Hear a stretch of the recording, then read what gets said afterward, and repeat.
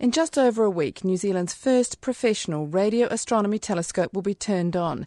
As Kim Griggs has been finding out, it's the start of what this country's astronomers hope is an exciting new era for the science of the stars in New Zealand.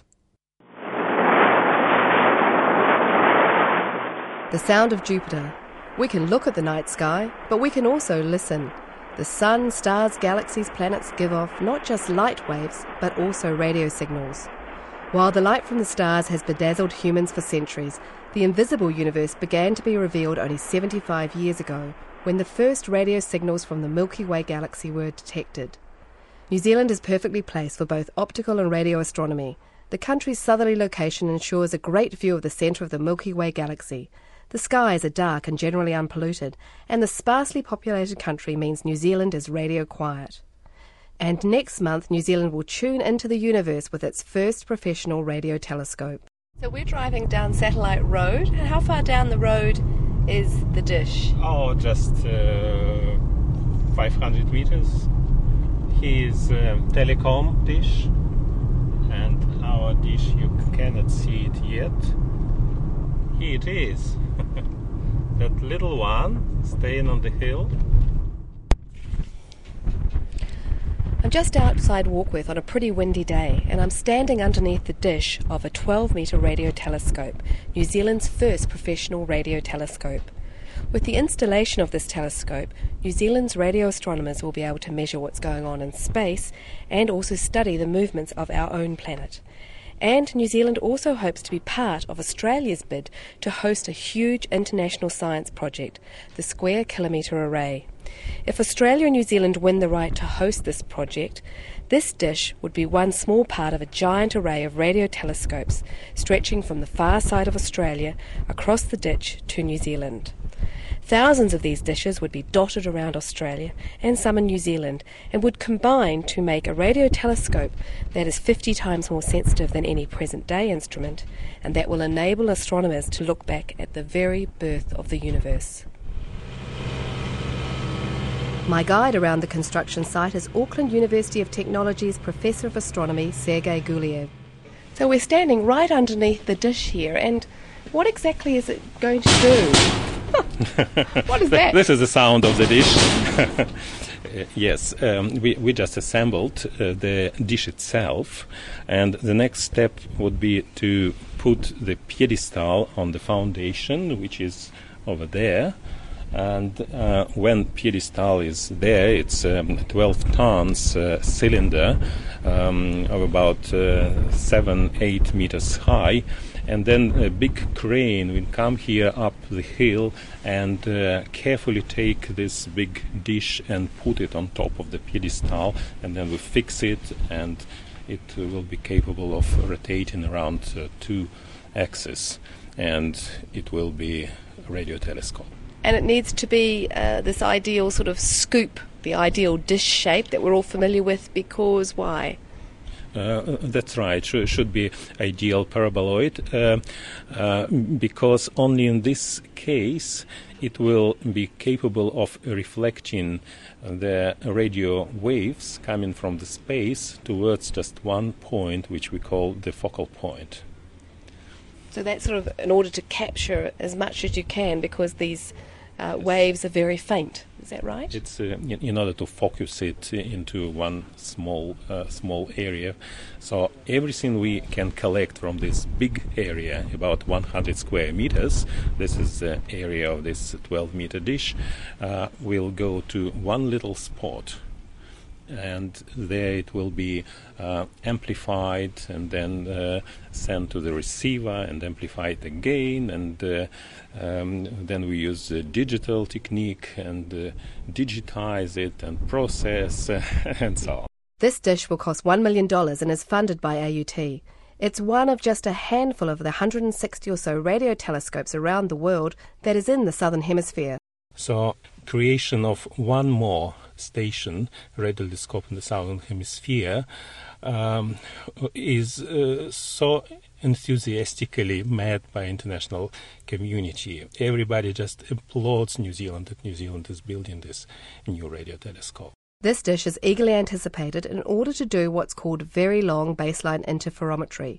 That's a technique that uses widely separated dishes to receive signals from distant celestial objects, objects that are so distant that to all intents and purposes they don't move. Pinpointing the positions of those celestial objects gives a reference framework from which to measure all sorts of things, from movements in the Earth's crust to changing sea levels to the concentration of ozone in the atmosphere. Already the study of the radio sky has proved so much. It's confirmed the Big Bang, helped map our galaxy, and confirmed the existence of dark matter and dark energy.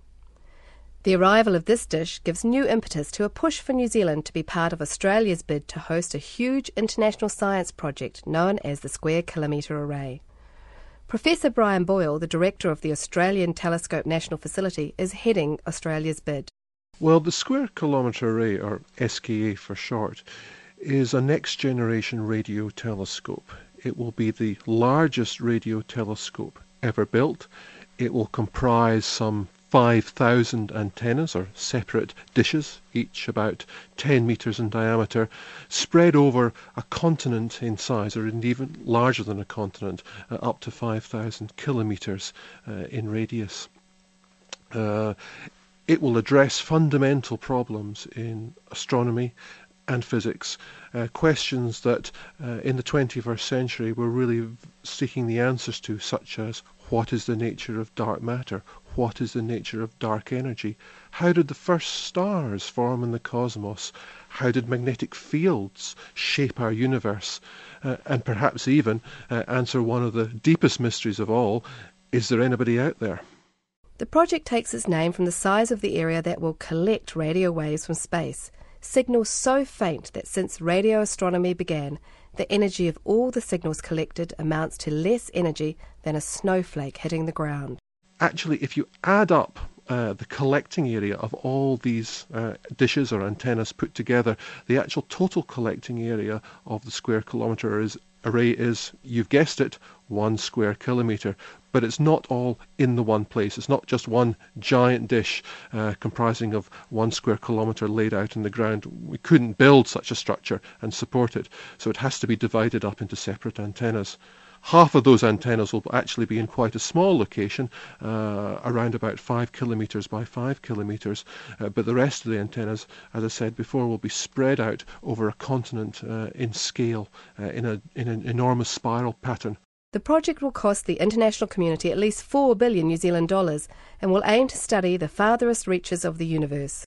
But it's a bit like a form of cosmic paleontology. You know, as we dig further and further out into the universe, we're digging further and further back into time. And just like a paleontologist takes a core sample of the Earth by digging down, so astronomers and cosmologists are taking their core sample of the universe. And from looking at the different strata of the different objects throughout time, we can piece together the history of evolution, not of life on Earth, but of course of the universe. Australia is up against Southern Africa for the Square Kilometre Array. Professor Boyle says Australia's bid would be enhanced if it were an Australasian bid. If you were able to put radio dishes in New Zealand, it would actually increase the maximum distance that the telescope covers to 5,000 kilometres. Now this is important because the bigger the distance between the centre of the telescope and the outermost stations, what we call the baseline of the telescope, the finer the detail you're able to see on the sky. So just within Australia, you're limited to 3,000 kilometres. If you move to New Zealand, with a 5,000 kilometre baseline, as we call it, it actually increases the amount of detail you can see by about 60%. So from an astronomy point of view, it's really terrific to have this opportunity to build up in New Zealand.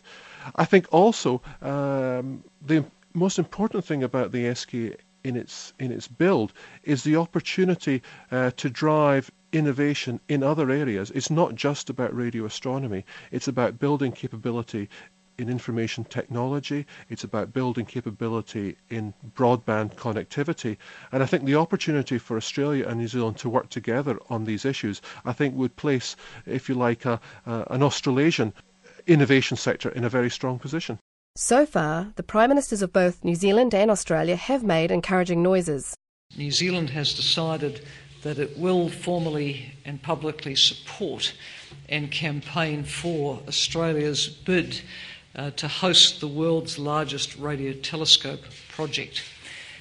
We see this as having possibilities and potential for New Zealand and for Australia that at this time are probably almost beyond our imagination. What Prime Minister Clark has said is absolutely right. This is a massive project of global significance and for radio astronomy in our two countries. And you've got to be in it to win it. This is big. This is a big project with multiple billions of dollars worth of investment. Once constructed, this would be the largest radio telescope in the world, 50 times more powerful than any current radio telescope, a huge contribution to global radio astronomy, a huge contribution to the science in our respective countries, to innovation in our respective countries. And to be in it, not only do we have to put forward a credible scientific case, we also need to put together a coherent diplomatic strategy to secure it. If New Zealand does join a successful Australia bid, it won't be our first foray into international radio astronomy. In fact, 60 years ago, New Zealand was the site of one of the most important early radio astronomy experiments. Two Australian-based scientists, New Zealander Gordon Stanley and Englishman John Bolton, were for the first time able to pinpoint the source of radio signals accurately enough for their optical counterparts to be recognised, overlaying the visible universe with the invisible one. American radio astronomer Miller Goss is visiting New Zealand and Australia to research that history. The bottom line is that these observations were extremely successful. They allowed the identification of the radio waves with some very interesting objects in the universe. And I think you would have to say that the publication of these results that occurred after they got back to Sydney in August of 1948, they reduced the New Zealand data, and they published in early 1949 as one of the most important astrophysical papers of the 20th century.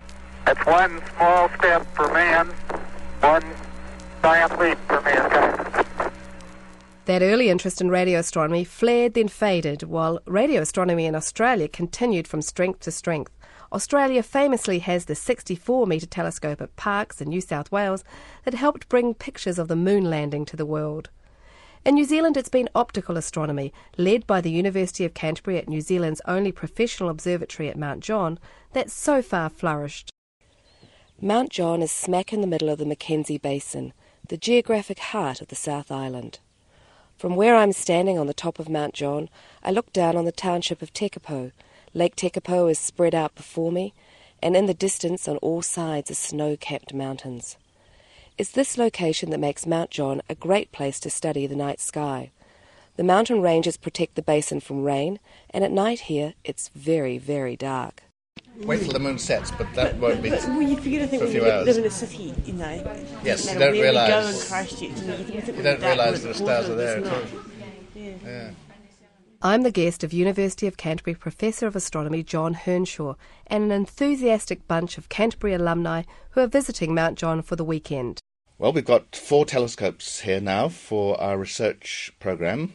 The largest one actually belongs to Nagoya University in Japan, but it's operated in conjunction with University of Canterbury, and it's dedicated to one project called the MOA project, which is a project which seeks to find planets orbiting other stars other than the Sun.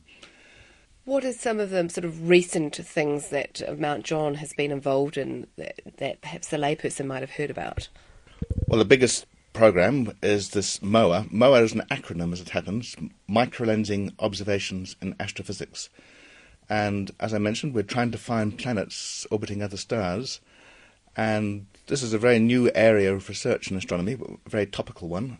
And so far, 7 planets have been discovered using this gravitational bending of light rays by a star with planets. And this effect was predicted by Einstein, who thought it would never be actually observed. But the first observation was just 4 years ago. And in those 4 years, 7 planets have been discovered by this technique, and MOA at Mount John has contributed to all 7 discoveries. That's really a very big thing.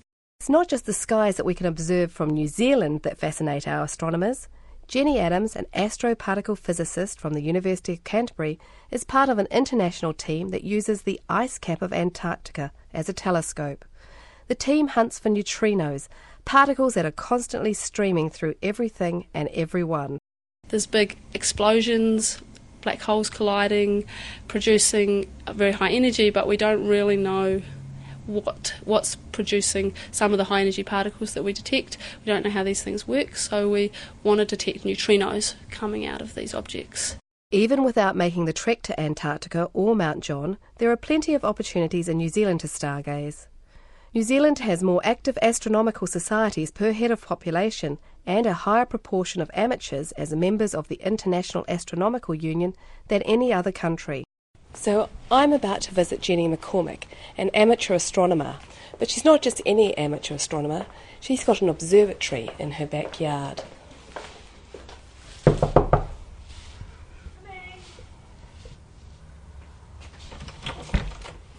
Hi, Jenny. Nice to meet you. Hi, thanks for having me. No problem, come on in. Aucklander Jenny McCormick is one of a network of amateurs dotted around the globe who work alongside professional astronomers searching out far distant new planets using a technique known as gravitational microlensing.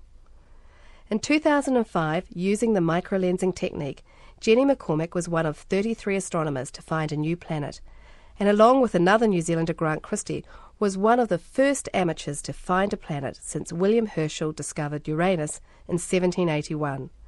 She did it all on a 10-inch telescope in her backyard.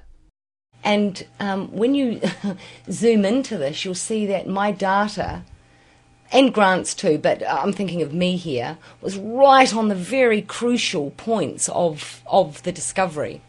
And seeing, my Farm Cove Observatory, New Zealand here, in amongst, Chile with 1 metre, 2 metres, Grant's 14, 1 metre, and so on, Australian, it was pretty awesome. And seeing that light curve like that with the work, that was hard work to get that data. And lots of, long nights. And I had to work the next day. This all happened on a weekday as well, which made it even tougher, but it was just so exciting seeing that. It's not been all plain sailing for optical astronomy. Earlier this year, after nearly 70 years operation and 30 years of being the country's national observatory, the Carter Observatory in Wellington closed its doors to be redeveloped as an educational astronomy and space science centre, leaving New Zealand without a national observatory. The obvious successor to the National Observatory title, as pointed out in an independent report commissioned by the Ministry of Research, Science and Technology, is the University of Canterbury. The Bessel report suggested that for a modest annual budget of $780,000, Mount John could become the country's national observatory. So far, officialdom has been slow to act on the Bessel report's recommendations, but New Zealand's University of Canterbury astronomers are leading the way by establishing a national institute named after Beatrice Tinsley, a pioneering New Zealand astrophysicist. The National Institute is really just to group together all those people who are involved in teaching and research and outreach in astronomy in New Zealand. I mean, they're in various disparate places. They're small. I mean, they're excellent. We have good, fantastic groups all over the country, but they aren't coordinated in any way, and this is a way of actually grouping them together. And in fact, grouping them together under an umbrella of possibly one of New Zealand's best-kept secrets as an astronomer, which was Beatrice Tinsley. And so it's actually going to be called the Beatrice Tinsley Institute for New Zealand Astronomy and Astrophysics. And apart from sort of grouping everyone together, I mean, why do we need such an institute? I mean, the thing is that the fact with astronomy, it's sort of one of these sort of multidisciplinary things that you need to group together, not just the astronomers and the technologists, but you need to sort of group together the astronomers across the spectrum. And by spectrum I mean a bit like the colours of the rainbow, but the spectrum of the electromagnetic wavelengths that we observe objects in the sky. So it's not only what maybe many people think about astronomy, which is optical astronomy. It's also radio astronomy or ultraviolet astronomy or infrared astronomy. It's all those things. And so being able to group them together, some people who have interests in them in different ones want to work at different wavelengths. It actually brings them together and makes them a more consolidated group. And it's hoped the Institute would also include the National Observatory at the University of Canterbury, the institution where about half of New Zealand's professional astronomers work. The Bessel report talks about a national observatory and how New Zealand needs one and recommends it's hosted at Canterbury, but we want to call that institute the Beatrice Tinsley Institute. And we want, having formed it, we would like the government to recognise it as the National Institute. So I'm hoping that the Minister of Science will grasp hold of this concept and recognise the Beatrice Tinsley Institute and hopefully give us some funding, because a name is one thing. A modest amount of funding would allow us to really set it up properly. Though the Minister of Research, Science and Technology, Pete Hodson, is equivocal. That report said we didn't have to have one. You don't have to have a national observatory, and I'm sure many fully fledged democracies don't have one. But the Carter Observatory lost that status because the terminology means that you need to be doing this or that amount of original research and so on, and that was not being done through the Carter. It is being done through the Mount John Observatory because of the expertise in Canterbury, and there's expertise elsewhere as well. I mentioned AUT, there's also astronomical expertise in Otago University and so on. Mr Hodson suggests a boost for funding from the Marsden Fund, a public fund for research that doesn't necessarily have an immediate application, could help the overall level of funding for astronomy research. But he doesn't see astronomy as ever being anything other than a minor league science in New Zealand. As for the square kilometre array, Mr Hodson says it's too early to tell what the decision will be. The answer goes, if it's a direct scientific benefit, it scores low. If it's a benefit that is good for us in terms of being a good global citizen, it scores well. And if there's a question about indirect economic benefits, the answer at the moment is don't yet know. The National Party's spokesperson on science, Dr Paul Hutchison, says a national government would, in principle, support New Zealand's involvement with the square kilometre array. This was discussed in caucus back in December 2006, and at the time I put out a release saying that this was a terrific opportunity. We can come in on the back of Australia if they get it awarded. It offers vast potential promise to New Zealand, promise and opportunities. The next stage of the process is for both contenders to prove themselves by developing smaller versions of the square kilometre array before a final decision on the location is made in 2011 or 2012. New Zealand would have to invest $7 million in 4 radio telescopes to be a starter in the Down Under bid for the square kilometre array. Proponents of radio astronomy argue the investment would be small change in order for New Zealand to become a player in one of the biggest science projects in the 21st century. Professor Brian Boyle. I think New Zealand's overall investment will, of course, ultimately be relatively modest on the scale of other countries. All the other major countries involved, and that, of course, includes the US, the European nations, who will provide the bulk of the funding for the SKA. But nevertheless, I think a country with a smaller economy can still take significant advantages from being involved in what is a global collaboration, because after all there is significant leverage into, if you like, global intellectual property from the perspective of a smaller country. And the University of Canterbury's John Hernshaw points out that such an investment would also boost New Zealand's computing capacity.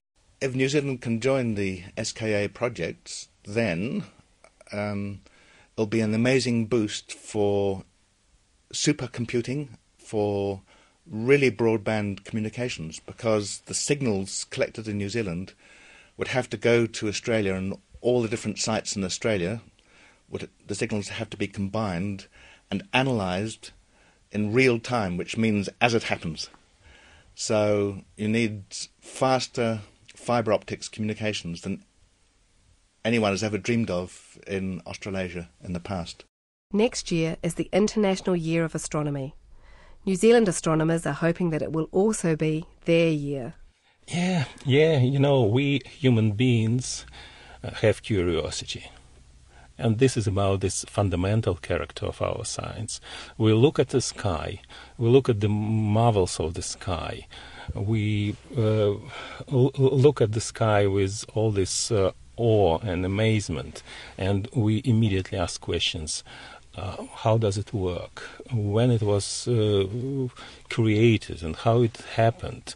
And what does it mean? Are we alone? And all these questions we ask, every human being asks. Wow, craters. Flashmarks and a little history of Mount John on the table for you when you want to take away. Wow.